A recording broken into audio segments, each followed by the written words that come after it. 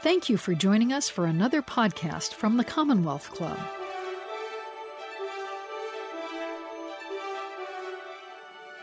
Hi, everybody. Welcome to the Commonwealth Club's virtual program. My name is Soledad O'Brien, and I am going to be your moderator today. Our big thanks to the Bernard Osher Foundation for supporting today's Good Lit event. It is my tremendous pleasure to introduce you all to Amanda Tyler. She is the Shannon Cecil Turner Professor of Law at the University of California, Berkeley Law School, also co-author, along with Justice Ruth Bader Ginsburg, of Justice, Justice Thou Shalt Pursue, a life's work fighting for a more perfect union. Professor Tyler teaches and writes about the Supreme Court, the federal courts, constitutional law, and civil procedure. Last year, she received the law school's Rudder Award for teaching distinction. Professor Tyler clerked for Justice Ruth Bader Ginsburg, and their book, Justice, Justice Thou Shalt Pursue, is an outgrowth of Justice Ginsburg's visit to UC Berkeley in 2019. Tyler interviewed her about her life. Building on that interview, the book is a compilation of materials exploring Justice Ginsburg's life and her lasting legacy. We will hear more about her work to end gender discrimination, fighting for equality, and protecting the U.S. Constitution. A quick reminder to our viewers, if you have a question for Professor Tyler, please submit that question into the chat. Professor Tyler, what a pleasure to talk to you about your book. And I'm going to begin by asking you kind of where it all started, not the conversation, which I mentioned, we'll get to that in just a moment, but really the clerking that you did with Justice Ginsburg in the late 90s, early 2000s. How would you describe your relationship at that time? Lots of people who have an opportunity to clerk for a judge wouldn't necessarily say it's close or friendly. How would you describe it? That's interesting because I had two absolutely exceptional clerkship experiences. And in both cases, I feel as though I was very lucky to have bosses who became lifelong mentors and also dear friends. And that's not to say that the clerkships in both cases, especially at the Supreme Court, were not intense, did not involve considerable hard work.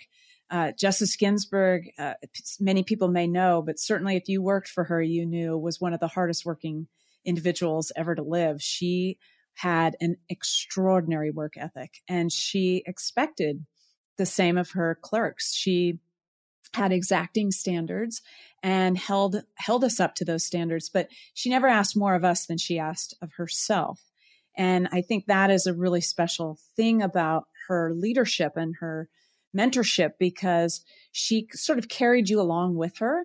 And in effect, you wanted to prove yourself to her and you wanted to rise to your very best.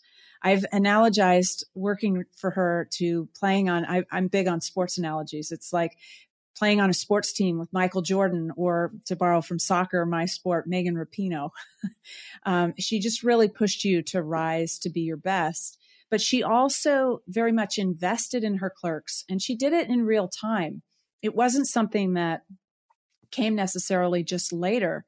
So, for example, when we would go back and forth with her, one of the main things that clerks do is work with justices in writing opinions. And so we would give her a draft opinion, and we would give it to her in triple spaced pages, and it would come back completely covered in ink, just completely covered in ink. And this becomes a theme because this happened again with the book 20 years later. We can get to that in a bit, but she would then sit down with you, and she would, I remember once going to her house and sitting at the dining room table next to her and going line by line. She would explain why she wanted to make the changes she was making. And that's a really significant thing because it shows that she wasn't just extracting work from us.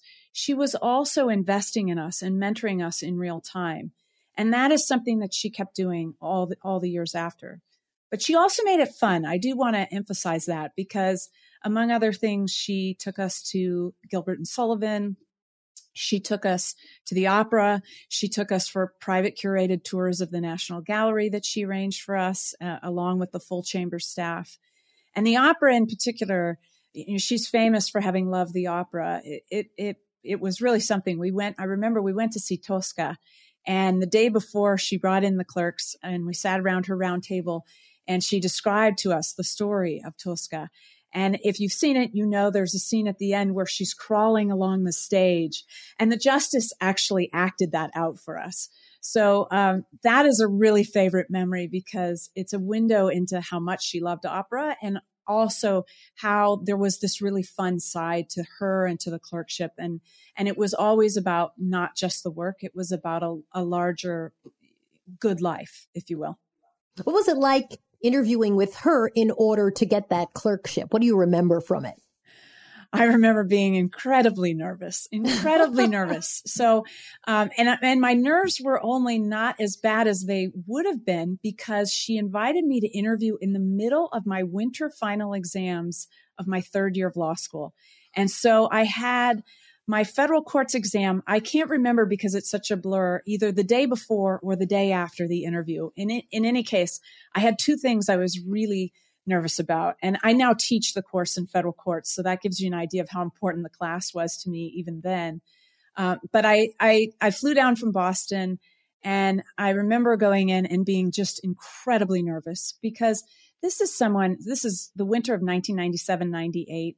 She had written the VMI decision. We'll probably talk about that. One of her biggest, most important decisions the prior year. And I had been studying that case and her opinion, as well as all of her advocacy in the 1970s in law school. So she was already something of a personal hero to me. So then to go down and interview for the opportunity to work for her was just incredible. But what I remember most of all are two things about that experience. The first is when I went into her office after having talked to her clerks, who were amazing, and that whole group of clerks remained good friends to me. I went in and she immediately put me at ease. And this is something that I think a lot of people may not know about her, but there was no ego. She was just incredibly kind. She didn't try to fill up the room. She was welcoming and gracious and put people at ease very quickly. And that was something that was really special about her, and that also made you want to be around her more. The other thing I remember about the interview, most of it's a blur. To my great fortune, she offered me a clerkship at the end of the interview. And I said yes as fast as possible before she could take it back. But I remember when I went to the airport to fly home, I called my grandparents. And neither of my grandparents had gone to college. I was very, very close with them. And I explained to them that I was very proud. I'd just been invited to clerk for Ruth Bader Ginsburg. And two questions followed. My grandfather first said, "What is a clerkship? Is that a real lawyer job?" He was very concerned about this. And then my grandmother said, "Who's Justice Ginsburg?" She didn't know who Ruth Bader Ginsburg was. And so I explained to her that she was this woman who had done so much to open up opportunities, particularly for women in this country, and that she'd really changed the landscape for women in this country. And my grandmother said, "My gosh, she sounds incredible. I'm so proud that you will work for her." And I went home and I wrote the justice a letter, and I said how pleased I was and how honored I was to be invited to be her clerk. And I relayed the story of telling my grandparents.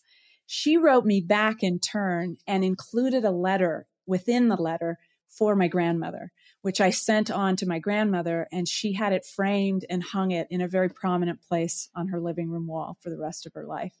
So that's also a window into the justice's kindness.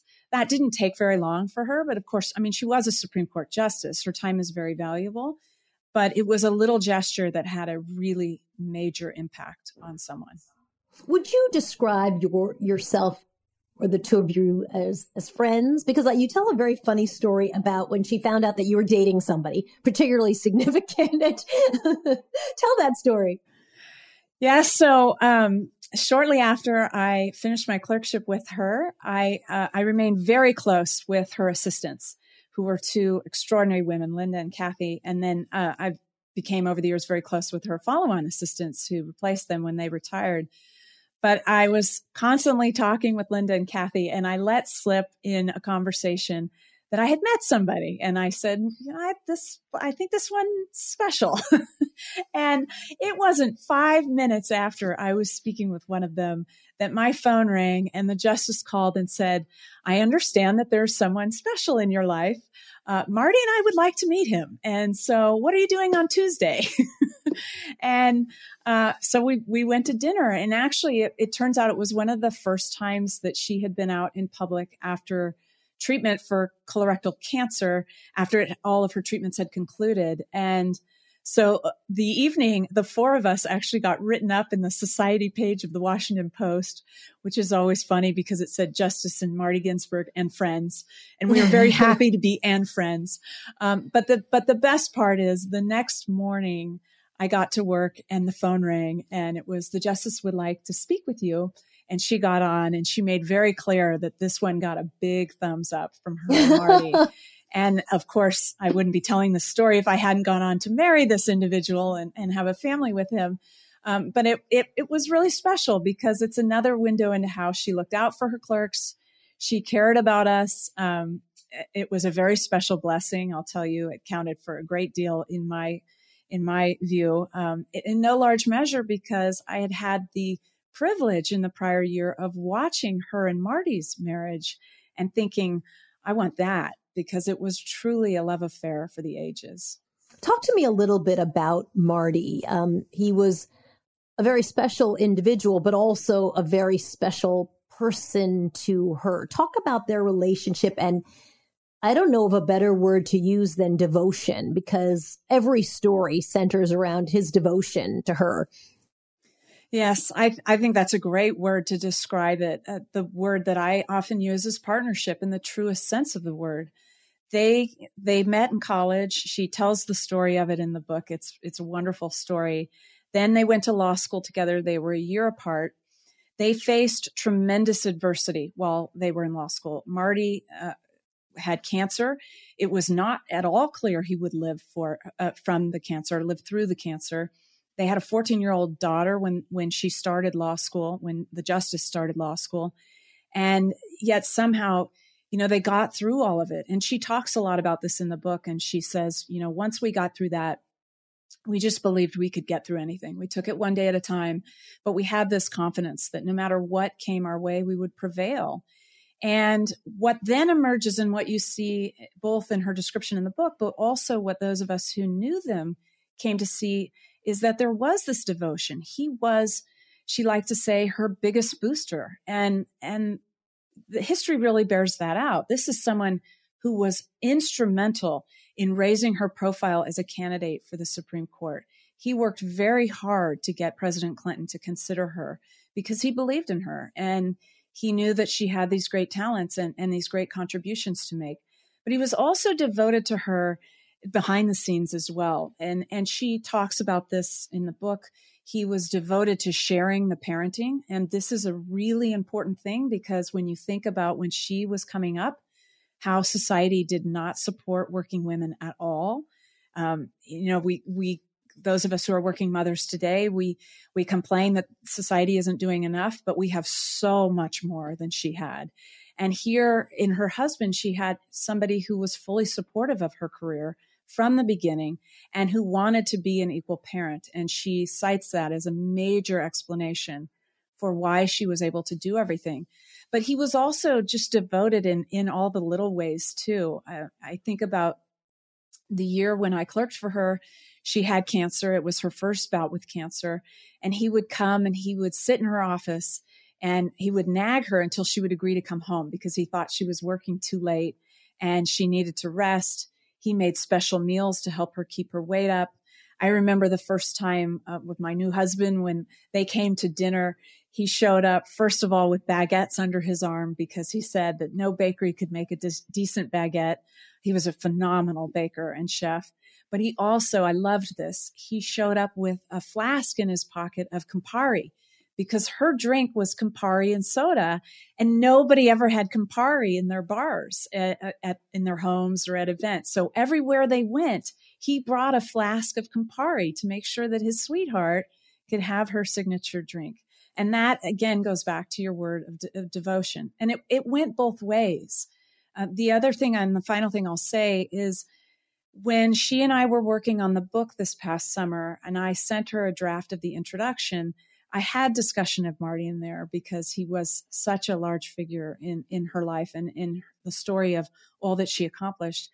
But she wanted more. She wanted more Marty. And so that shows you a window into the devotion that went both directions. I was going to ask you about the importance of Marty to a lot of the groundbreaking work that she did, because often the stories are around how much they loved each other, but he was also instrumental in her work as well. And that I think wanting him in the book even more was an indication of it was beyond just, I love him, he loves me, we're devoted. He was essential. I think that's right. A big part of it was not even just Marty, but his whole extended family. She talked in both her Rose Garden ceremony when she was nominated to the court and in her testimony before the Senate Judiciary Committee at her confirmation hearings. She talked about how Marty unreservedly supported her from day one, but also how her in-laws did as well. And I think that was a big part of the story of how she was able to do everything and to do it in the days and years when she was coming along and society was not supportive of women in the workforce and certainly women in the legal profession. But Marty, he was also, it's not just that he helped with the parenting. It's not just that he helped support her and was, cheering for her and promoting her career. It was also that he was instrumental actually in launching her career as an advocate for gender equality. And what I mean by that is, and many people know this story if they've seen the movie On the Basis of Sex. We talk about it in the book, and we've included portions of the brief from this case. He picked out a case. He was a great tax lawyer, and this is really important to highlight. He was a huge deal in his own right. And like his wife, did not carry a big ego. So he was not threatened by her success. He liked to joke that he was jealous a little bit. She had the job that he would have loved to have, but I never sensed that actually for real. And, going all the way back, he was reading the tax court review sheets or the tax court notes that would come out. And he saw reference to a case that involved gender discrimination, the Moritz case, which is the movie, which is the case at the center of the movie On the Basis of Sex. And he hands her the tax court sheets. And as she tells it, and as he told it, she says, I don't do tax cases, and sort of, said, oh, that's beneath me. And he said, look at this one. And within moments, she said, let's take it. And they called Mr. Moritz and said, we'd like to handle your case for free. It was over a tax deduction that he, as a never married man, did not qualify for. But if he'd been a never married woman, he would have received for a caregiver deduction to take care of his mother. And they took that case, they litigated it together, And we have in the book, we have the brief that they filed, which is the very first brief that she ever filed in a gender discrimination case. And it lays out the framework for what she's going to do over the course of the next decade.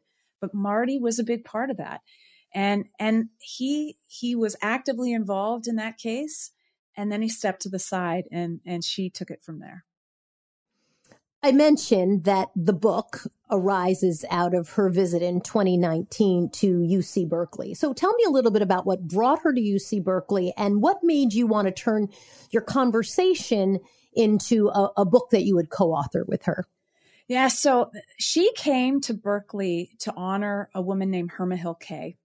And Herma Hill Kay had been the second woman appointed to the Berkeley Law faculty and our first woman dean.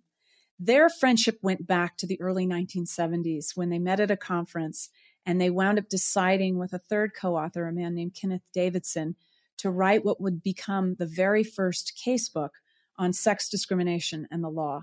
So in that casebook, they effectively founded this field of gender discrimination in the law. And so Herma and the justice, I call her Herma because she was my colleague, but I call Justice Ginsburg the justice. They remained lifelong friends and the closest and best of friends.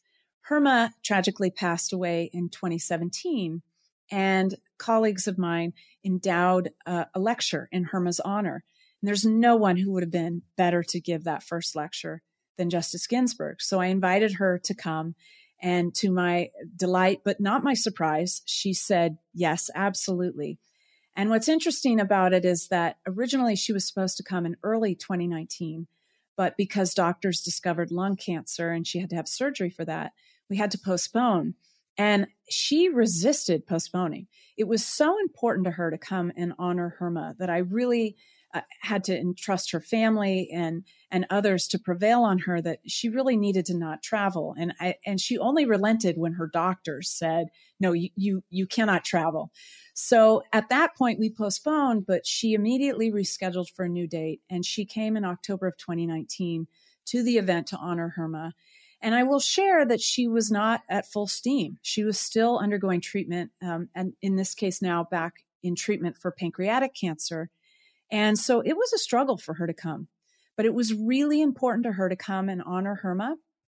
And the book arises out of that because in the lead up to her visit, we learned that the University of California Press was considering publishing Herma's last book, which is a book called Paving the Way, America's First Women Law Professors.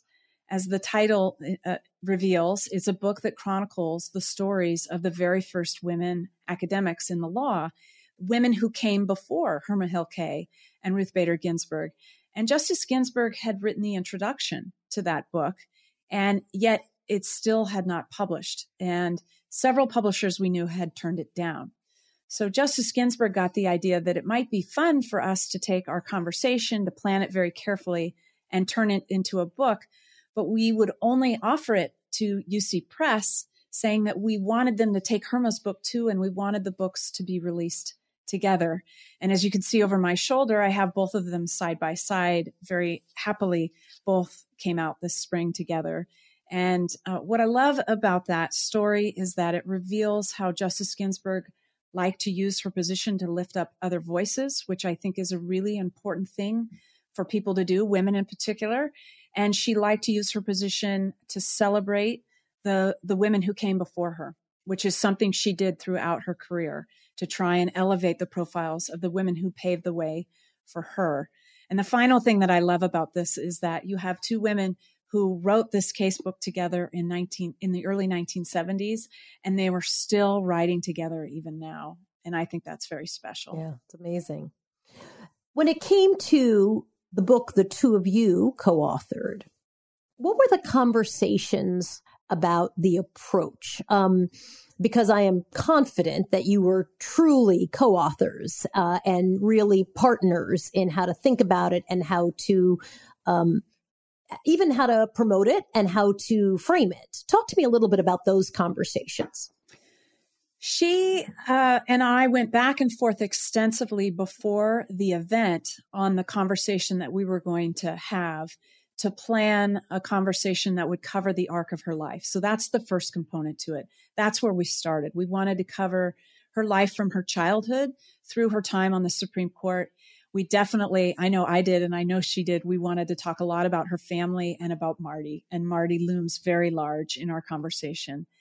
Then what we did is we had just an extensive series of back and forths talking about what materials could we bring in that would complement the conversation and that would also create a collection that would give the reader, mostly overwhelmingly in her own words, an idea of what was important to the justice, what her life's work had entailed, and what she thought about in terms of her contributions. And she wouldn't use the word, but I would use the word, her legacy.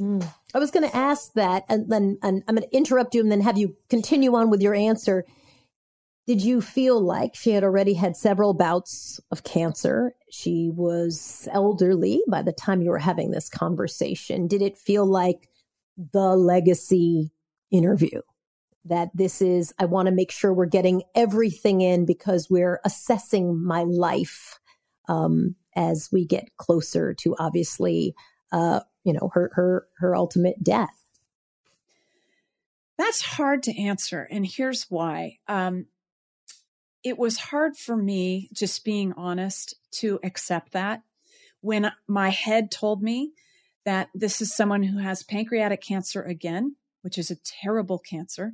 This is someone who's been through so much. I knew that she was facing formidable medical challenges, especially once we got to summer. I knew that she had been in the hospital and that things were not going well. And yet my heart told me she was going to live forever. And I can't explain it. I try most of the time to be a logical person, but she had endured so much. I had seen up front and close just how extraordinary her resilience was and her perseverance was and her dedication to being a public servant and to doing her part to try and make a contribution, that I just never could quite grasp the idea that the end was near. And so even though in the days leading up to the news, the tragic news when it came, I suspected for various reasons that something had taken a very wrong turn, I was still shocked when the news came. And it was very, very hard to take. When I say that, then hopefully you can understand that when I was working with her, although I was thinking about this in some respects of let's paint a picture of your life, let's make sure that we give readers an idea of what mattered to you, what you fought about, what work you want to inspire people to keep doing. I was never thinking that I would be here talking with you without her, that she would not be with us. It just, I know this makes no sense, but given all the circumstances and all that even the public knew, but I thought she was superhuman. And I just didn't conceive of a time when she wouldn't be here. What was the process like to work together? Because she was very meticulous and clearly a hard worker. How did that back and forth go? Yes, she was, as I said, she was an incredibly hard worker. Her work ethic was second to none, and her meticulous nature was second to none. She had the highest standards, and she was so careful. So it was like being her law clerk again. And some people, apropos of your comment earlier, some people might cringe at that. For me, it was like, this is great. I had a fabulous clerkship with her. I loved working with her. She's brilliant. She was inspiring. I love the subject matter of the book. Obviously, is very special to me.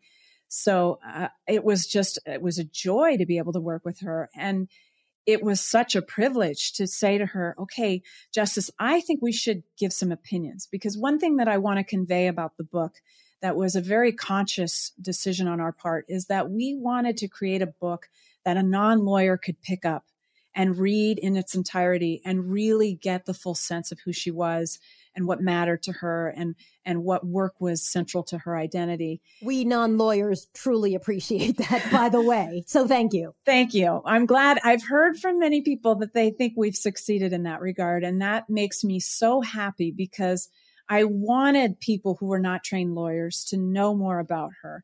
And in those conversations, it became, okay, let's do a portion on your advocacy. And I said, how about including the Moritz brief? Because that's never been published, and that's really historically significant. And I knew it was special to her because it was with Marty. And then, we talked about, okay, what else should we include? What were your favorite arguments? And so we included portions of her favorite arguments before the Supreme Court. She had 6 all told, and she won 5. And that bears highlighting, because that's an extraordinary batting average for someone before the Supreme Court. But she had her favorites. And so those are in there, and they're in there for different reasons. And we talk about that, and we can certainly talk more about that. But then for me, what I would say the really most fun part of all of this was to say, all right, boss, you've been a judge for 40 years, 27 years on the Supreme Court. She had written, all told, over 1,100 opinions over those 40 years. What are your very favorites? And then talking with her and having a back and forth. And what was fun about that, and what gives you a window into how involved she was, is there were times when I would go back to her and I'd say, I called her Justice or Boss. I would say, boss, I really like your opinion in X. I think maybe we should include that. And she said, no, those are the 4. So she was very thoughtful about the 4 that she included, and each was in there for a different reason. And as I'm sure we'll discuss, most of them are dissents. I was going to say 3 of the 4 are dissents. So talk about some of those cases. What made them her favorite? Give us some insight into that. So this is someone who did not like to lose. And I think that's okay, right? It's okay to say you don't like to lose. And when she wrote dissents, particularly the ones that she chose to include here, she felt very strongly that the court had erred. And in these three in particular, she thought that the court had erred, as she said in her Shelby County bench statement, egregiously. And I think she chose them because, and here's where actually I'll step out of my position and try to walk in her shoes, although I would never speak for her. But I think she knew that this was likely to be her last work. And there are conversations we had where she conveyed that. And when I put that together with the choices that she made, I think that the choices of the dissents was her way of saying to all of us that these are areas where she wants people to keep up the fights that she waged. And so in particular, in the context of voting rights, as I mentioned, Shelby County is in there. And that is, in my view, a dissent for the ages, just a really extraordinary tour de force that just decimates the majority opinion and points out how crucially important having a rigorous infrastructure in place to protect voting rights is. In that case, she dissented, for those who don't know, she dissented to the Supreme Court, effectively gutting the pre-clearance requirements that stopped laws, voting changes going into effect in so-called covered jurisdictions that had histories of voting discrimination based on race. And now that part of the Voting Rights Act is no longer in operation. And she writes a dissent explaining all the reasons why this is profoundly misguided. And I think this is something we're seeing play out in real life right now. But there are also dissents in gender discrimination cases, including a reproductive rights case. And this was also an area where she thought the court was, if anything, moving backward. And she talked time and again about how important reproductive freedom was to women's ability to control their own destinies. And so I think by including these, again, it was her way of saying to the reader, this is work that is ongoing, and I need you to join me because I'm not going to be here forever. Was it more than that? Do you think it was predictive, right? Predicting in a way, not just here's what I didn't finish, but here's where we may be going. I mean, if you look at what's happened in Georgia for voter restrictions, I mean, I think many people have figured out in great depth the Voting Rights Act, right? Because we talk about it now all the time, and the section that was killed by the Supreme Court. So, did you get the sense that it was not just here's what I had unfinished, but I believe this is coming back. This is not going away for the rest of you who are carrying on. Absolutely. Absolutely. I mean, when she passed away, she knew that there were major voting rights cases coming to the court. They'd already granted one for this term, case out of Arizona that was another covered jurisdiction like Georgia. So a set of laws, one of which failed previously, the preclearance procedure. So she was aware of all the voting rights changes and voting laws changes that had taken place. I think she very much appreciated that this was still a huge issue. And I think the same can be said about the work that remains to be done on gender rights and reproductive justice. These were issues that were extremely timely then. If anything, they've only become more so in the time since she passed away. Talk to me a little bit about gender discrimination. What cases specifically do you think she was highlighting as, hey, focus on this. This is work that still needs to be done? Well, one of the things that she talks about in the book, and that the choice of materials that come in highlights, is the importance of women being able to control their reproductive lives, that is an important component to being able to truly be equal, to be able to control their careers, control their destinies. But she also, in the Ledbetter case, for example, which is a really important case involving ongoing pay discrimination, that was a case she cared very deeply about.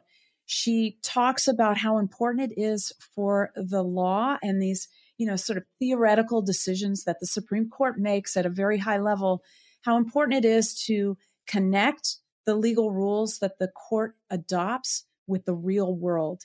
And this is something that I think, based on her experience, and you see this play out with other justices like Justice Sotomayor in particular, the life experiences that they bring to the court and to their judging really color how they think about how the law functions in the real world.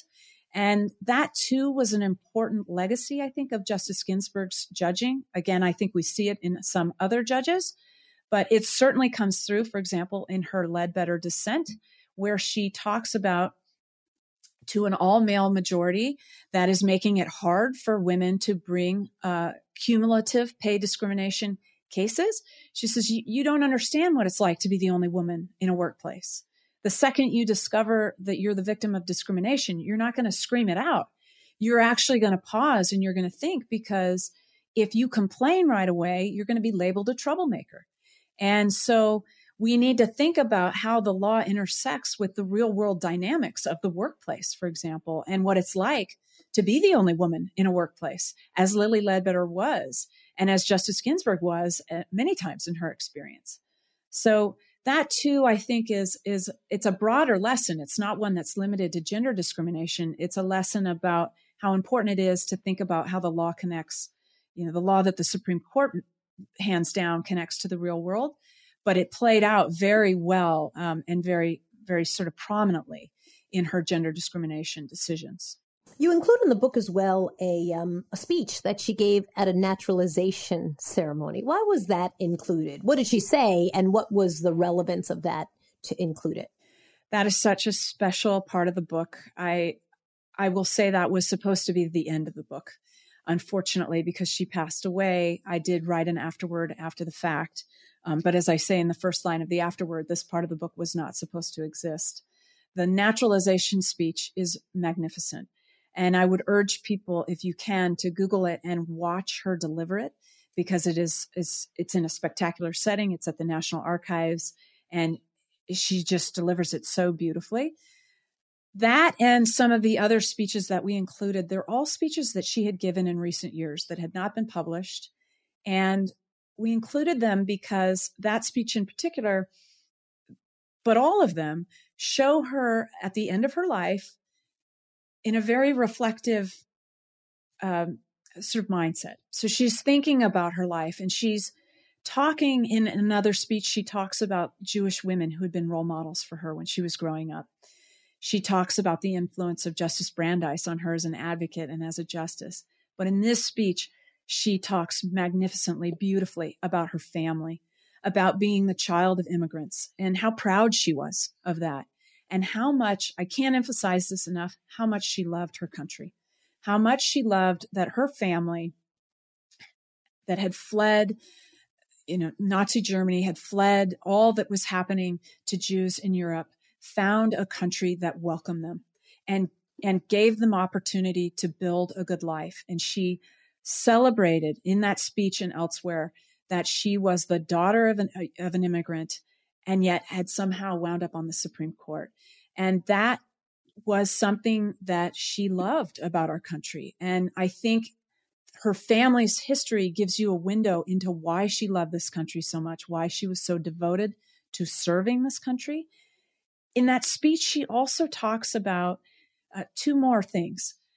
Each is special in its own right. So the first is, when talking about the United States, she quotes de Tocqueville, and she says, de Tocqueville was right, that we're not special because we're more enlightened than other countries, but what makes America special is that we face up to our faults, and we address them, and we try to learn from them, and we try to do better.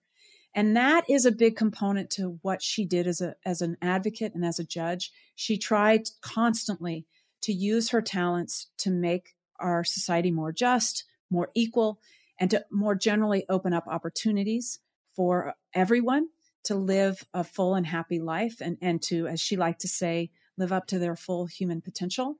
But here's the really special part of that speech, and why I particularly wanted it to be the last component to the book. She says to all of these individuals in the audience who've come from all over the world to join our citizenry, she says, now this is your Constitution too. And this is a theme that goes back to her confirmation proceedings, where she said, it's not up to the Supreme Court to protect our Constitution. It's up to everybody. And so she says to the newest citizens of the United States in that speech, it's your Constitution too. And the Constitution calls on all of us to build a more perfect union. And now that's something that I want you to pick up and join in the work of doing. And that's how she thought about the Constitution, that it belongs to all of us.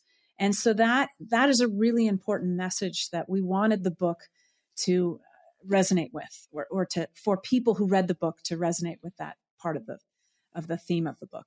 We've got lots of questions coming in, so I'm going to encourage everybody to keep sending your questions, and then I'm going to get to them in just a moment. But I'm going to ask one last one before we start getting to those questions. Talk about her ethical barometer, her almost hardwiring for integrity, I guess, is the way that it seemed to those of us who are very much on the outside. Is that an appropriate way to put it, would you say? Yes, absolutely. She could not have been more hardwired for integrity. And I think it was tied into, again, that this idea that she believed she was in the service of others. I had her come multiple times to visit Berkeley Law and other law schools where I've taught. And I remember once when she came to speak directly with a group of my students in 2013. And a student asked her, what advice do you have for us? And she said, do something outside of yourself. Take your talents. If you're at an elite law school, take your talents and go make the world better for others. Don't just go make a paycheck and don't just go make money with your law degree. And that is how she lived her life. It was a life of service. And it was never, cut corners. Life wouldn't have afforded her the ability to cut corners because of all the discrimination she faced along the way. She always had to be that much better. She always had to work that much harder. But it was also that she didn't seek out the office in order for self-promotion or to draw the limelight. It was all about service. And so I think part and parcel with that is a very strong ethical and moral compass of trying always to do the right thing and trying always to think outside of oneself and be in the service of others. Let me turn to some questions because we've got a number of them, and I'm going to encourage everybody to keep sending your questions in. And I'm going to combine it with a question that I had because I was surprised that your story about returning to work when you had a baby and you were nervous and you told her, you wrote a letter about your hesitancy. And I'm curious what you said in your letter and what she responded to your letter and the advice that she gave. But I want to combine that with a question, which is this. What was the best professional advice that Justice Ginsburg gave you and the best personal advice? Oh, she gave me a lot over the years. One of the stories I would tell in answer to that question is the story of going back to work.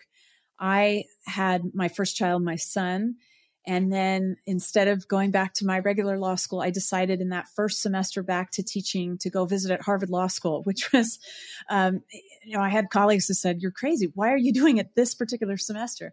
But I was really nervous just more generally. And this would have been true no matter where I was going back to teach, about how I was now going to do this whole work-life balance that all these people have been talking about, but never seemed quite as consequential until I became a mother.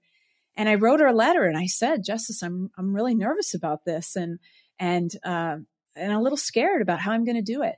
And she wrote me back an email that was one line, and it was as elegant as it was simple. She said, where there's a will, there's a way. And I have drawn on that so many times over the years because I think that's both a window into who she was and also phenomenal advice. This is, hearkening back to what I was just saying, someone who had to go through law school with a toddler and a husband who was fighting cancer. This is someone who graduated tied for first in her class and couldn't get a job because she was a woman and she was Jewish and she was a mother. This is someone who at her first job as a law professor was paid less than her peers, not with her male peers, notwithstanding the Equal Pay Act, who had to hide her second pregnancy to make sure she got her next contract. And yet she winds up on the Supreme Court. Where there's a will, there's a way. And so I've just always held that very close to my heart. She gave a lot of advice over the years. I think, I could talk about a lot of different things, but what I would say actually is the best response, I think, to the question is what she modeled for me. And I'm sorry, I'm kind of twisting the question, but she modeled for me lessons that I carry now into helping my students. And they're really important. So, for example, when I went on the teaching market, she picked up the phone and called all of these law schools on my behalf. She didn't just wait for people to call her. She got out in front of it and did what she could to open up opportunities for me. And she did this for all of her law clerks. She was a champion for lifting up others, for promoting others, as I've said earlier, for lifting up other voices. And I think about that a lot when I think about my role as a professor and what I can do for my students. This is a great question. So good. I wish I'd thought of it, and I didn't. What did she think of her nickname, the Notorious RBG? So, it's funny. I clerked for her. There are two camps of law clerks in the RBG family. Team RBG, as she called us. She actually had mugs made for her clerks that say Team RBG. But I was in the pre-notorious camp, so I'm a little older. And then there are the post-notorious clerks. And I'm good friends with one of the clerks from the year that she became the notorious RBG. And she says they had to explain to her who the notorious BIG was. She had no idea, which is not surprising. Not shocking. Not surprising. But then once they did, she really loved it. She thought, oh, well, we're both from Brooklyn. And she liked that people were celebrating that she spoke her truth. And she called out injustice where she saw it. And that's where I think the nickname originated from. That's why the law students who coined it did so. They loved her Shelby County descent. They thought that she, I think they started the expression, you can't spell truth without Ruth. And I can't say what she thought about all of that, but what I observed is that she definitely, again, it was never about her. It wasn't about the limelight. It was about the ideas. It was about the principles and what she cared about. And what I think she embraced and loved about being the notorious RBG is it got people talking about those things. And it got people talking about the work that was so important to her. And so for that reason, I think she embraced a lot of it, because I think back to when I interviewed her at Berkeley, and she did this on other occasions as well. When we sat down in our chairs, she had a tote bag and she made a point of putting it so that the side was facing the audience that said, I dissent. So she did embrace that. And I think, again, though, it was because it got people talking about the work and about what mattered to her. The other thing I would say on this is when we were working on the book, I visited her chambers and I looked at the pictures that she had around her office to get inspiration for what images we might include here. And we have a lot of images in the book that have not been published before. And I noticed she had several pictures of her with little girls dressed up like her. And I don't think it was because she thought, this is great, people are dressing up like me. I think that she loved that little girls were learning about, you could be a woman on the Supreme Court, and you could be a woman in your 80s and speak your mind, and you can call out injustice when you see it. And that I think she really loved. And so I tried to make very few changes to the book after she passed away. But I did include some images from when she came back to the Supreme Court and of course, an image of her lying in state as the first woman and the first Jewish person to be so honored. And I also included an image that's my very favorite, and it's of a little girl dressed up as Supergirl. And she came to pay her respects to the justice, and she's holding a rose and she's saluting. And I included that because that, I think she would have loved that image. It's this little girl who's inspired by her example and who I like to think is going to grow up and continue the work. Justice Ginsburg was a role model to so many people. Do you know who were some of her role models? She talks about that a lot over the course of her life. And I think that's a great question. I love that question. I haven't been asked that. Thank you. Because as I've been saying, I think it was really important to her to honor the women who came before her. And she went out of her way to try and share credit. And that's another thing that she modeled so beautifully. So in the first brief that she filed in the Supreme Court, she listed as co-counsel Dorothy Kenyon and Pauli Murray, two incredible women lawyers who blazed a trail for her. And they had not actively worked on the case. The case was Reed versus Reed. But Justice Ginsburg wanted to give them credit. She wanted to share the credit for getting out and in front of the idea that, hey, you know what? The Equal Protection Clause, actually, it says all persons are equal.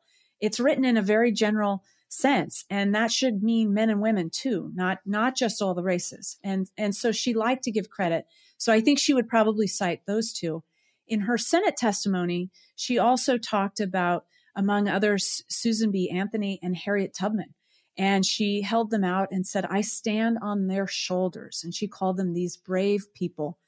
And she talks about how they had dreams of equality way ahead of their time, but that they fought for it and made it easier for her to come along. As hard as it was in the 1970s, they had at least done a lot of the hardest work already. And so she was very quick to give credit to others. And I think that's really special. Another thing, just one more point on this. When we were working on the book, we included the Virginia Military Institute opinion, which is her only majority opinion in the book. And it was a very important opinion to her. She wanted me to make reference in the introduction to our book to the fact that Justice Sandra Day O'Connor, the first woman on the Supreme Court, had been offered that opinion and had said, no, Justice Ginsburg should have it.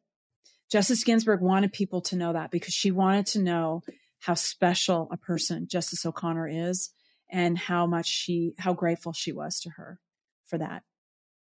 This next question is kind of personal, so if you don't want to answer it, it's okay.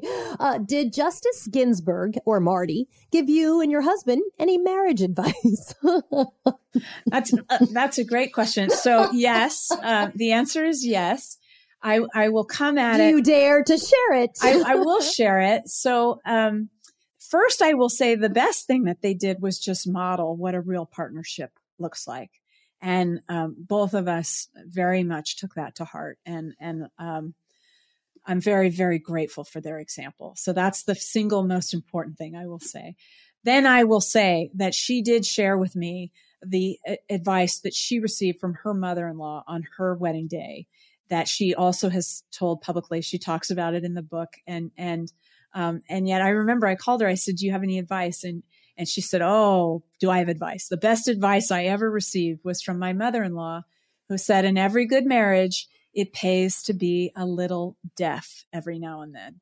And the justice, as she tells the story, not only did her mother-in-law say this, the mother of the man she is marrying, but she put earplugs in the justice's hand at the time she did it. And later, when the justice would tell this story publicly, she would always follow that by saying, and that advice has been really helpful with my colleagues as well. Yeah. So, another thing about that is it shows that the justice did have a really good sense of humor, and she had great timing also. This is a great question.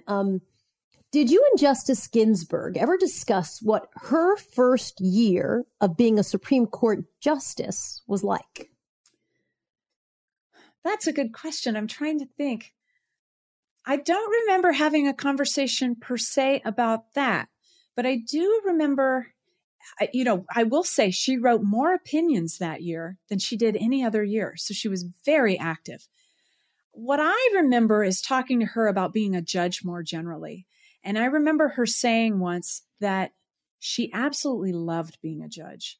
And she loved being a judge on the DC Circuit, which is one of the appellate courts below the Supreme Court. And she was a judge there for 13 years before she went on the Supreme Court.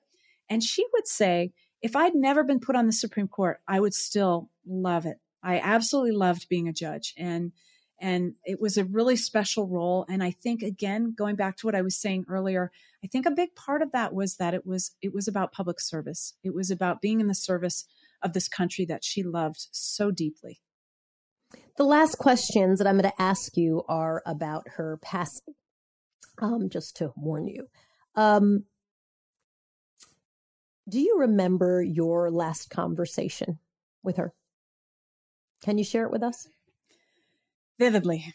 It was a difficult conversation. Now that I look back on it, I didn't think it would be the last one. We were supposed to talk actually the week that she passed away, and the fact that the call kept getting put off is how I started to worry that things were not going in the right direction. But we talked about the book. We talked about how the term was winding up, and it had gone late last year because of the COVID pandemic. And I had prepared.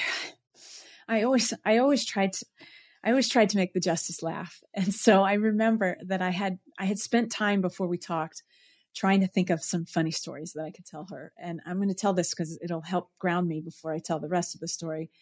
I had one among others, one funny story that I had prepared to tell her that was true. I said, Justice, gosh, my kids, I can't get them to go to bed. They keep wanting to stay up later and later and later.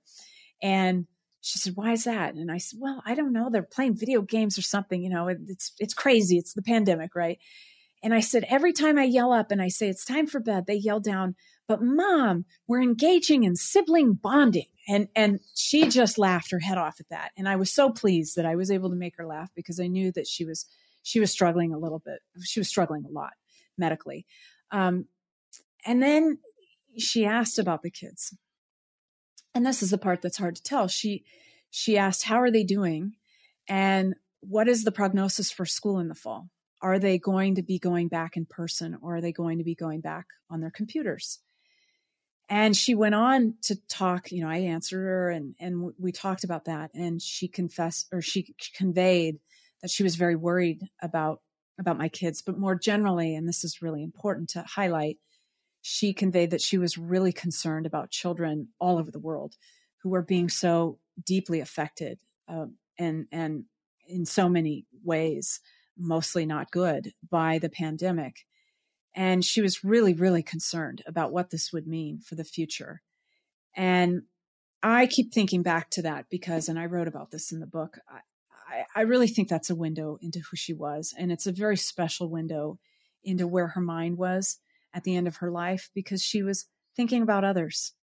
And she was also specifically thinking about kids and the future, the next generation. And I think that's a window into how she looked ahead, even in those final days. And it's a really special testament to who she was.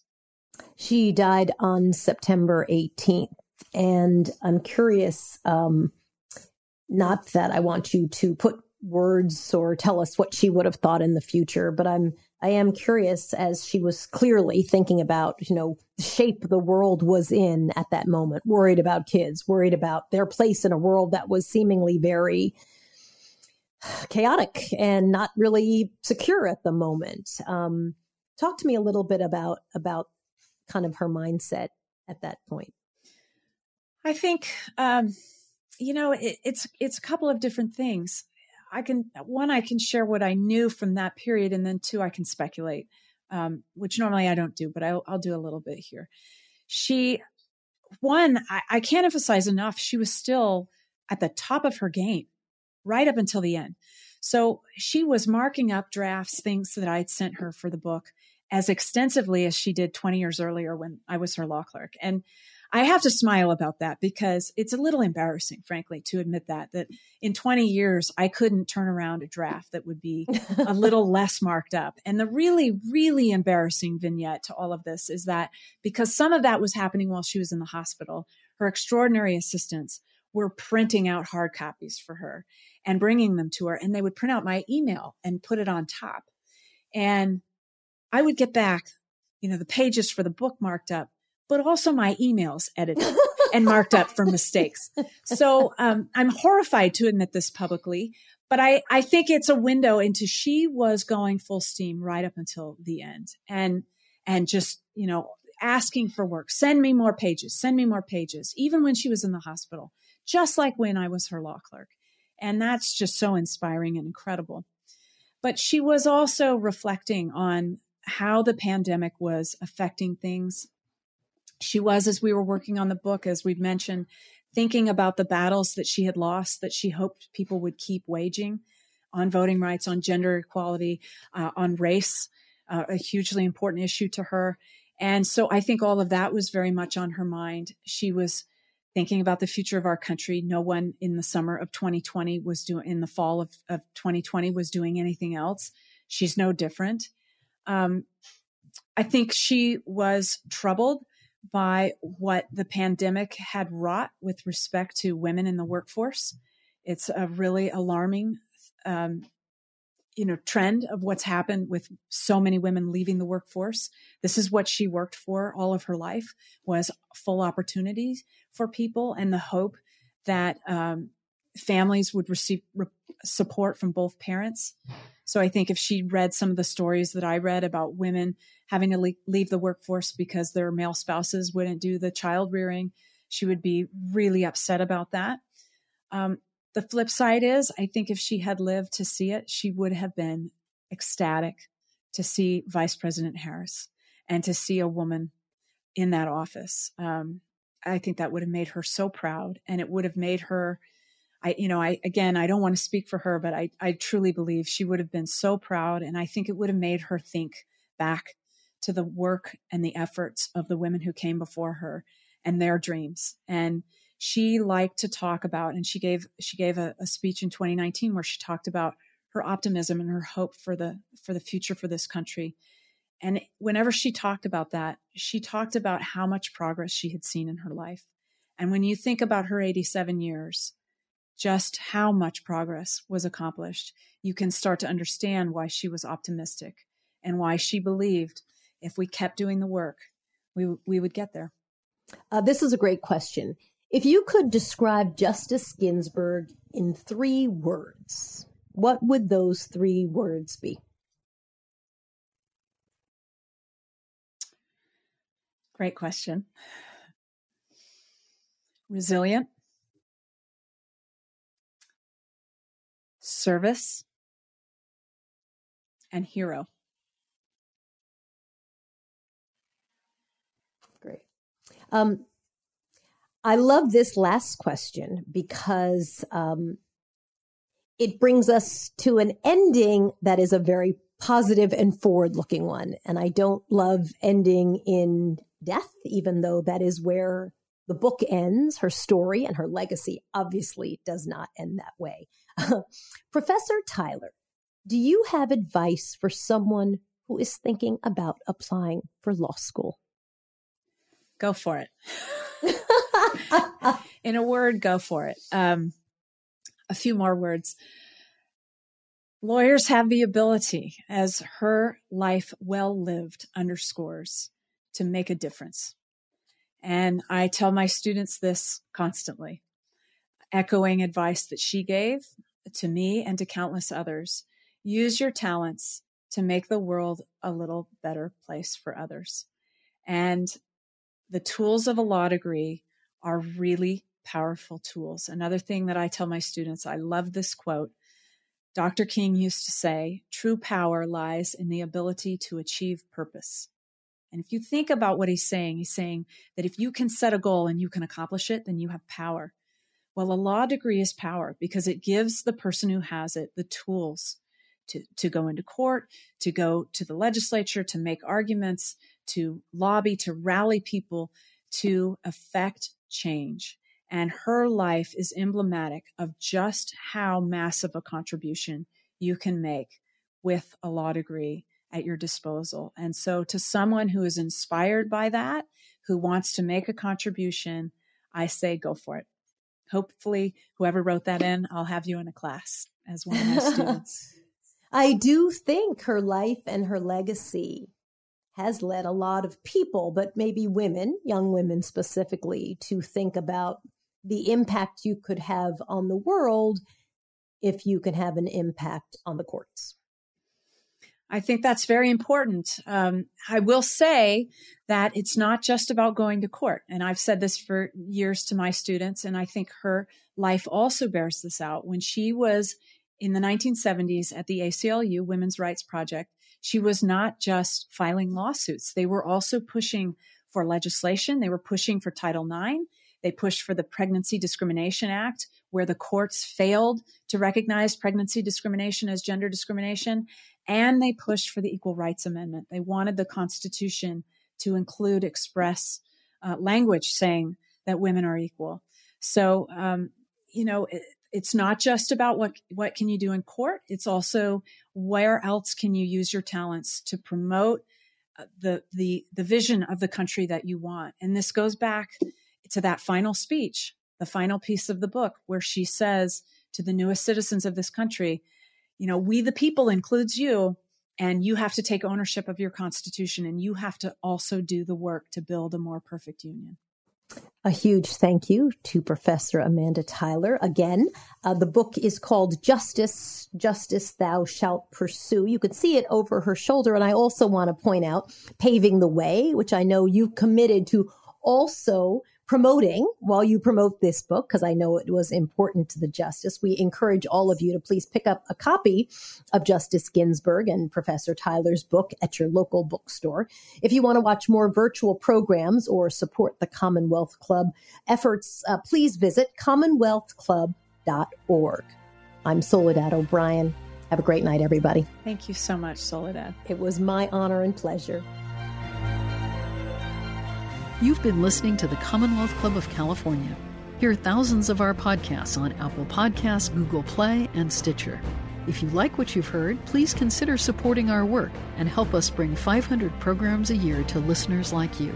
Go to commonwealthclub.org/donate. Think your way around the world with our travel programs to exciting domestic and international destinations. And when you're in the Bay Area, please join us live at our events. Thank you for listening and for your support.